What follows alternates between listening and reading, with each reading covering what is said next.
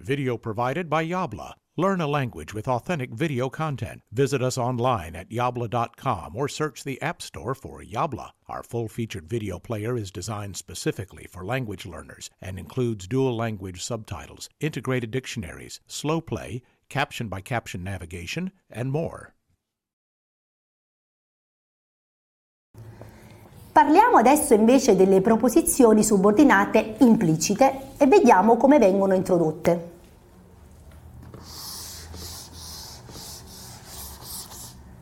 Le proposizioni implicite sono introdotte da pronomi relativi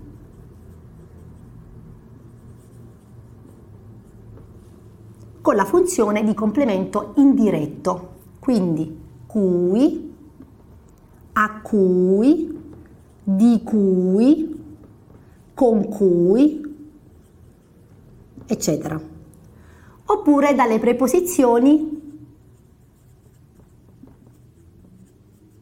da, a o con e hanno sempre il verbo all'infinito.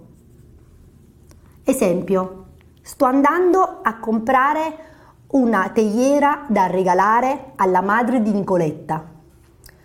Quando indica la modalità con la quale si svolge un'azione, la frase relativa può essere introdotta da come, preceduto da una preposizione. E abbiamo frasi tipo: mi sono stupito di come parlasse bene l'italiano.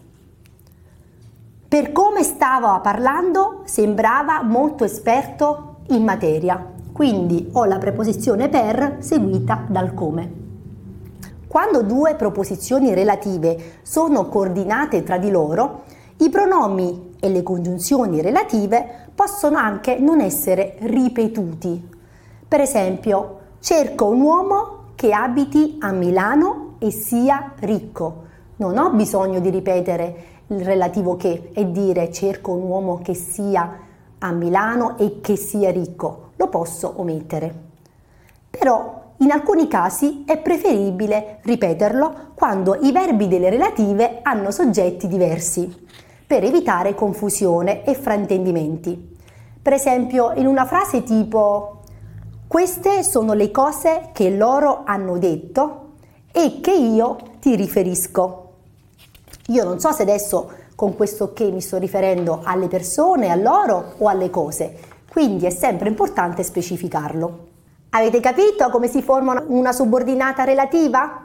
Quindi, ricapitolando, abbiamo le relative esplicite o implicite. Le esplicite si formano con il modo indicativo o congiuntivo o condizionale, mentre le implicite vengono sempre costruite tramite l'infinito.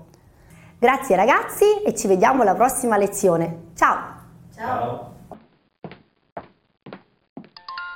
Yabla. If you enjoyed this video, you will love the full-featured Yabla video player. Find us in the App Store by searching for Yabla, or visit getyabla.com for special offers for podcast viewers.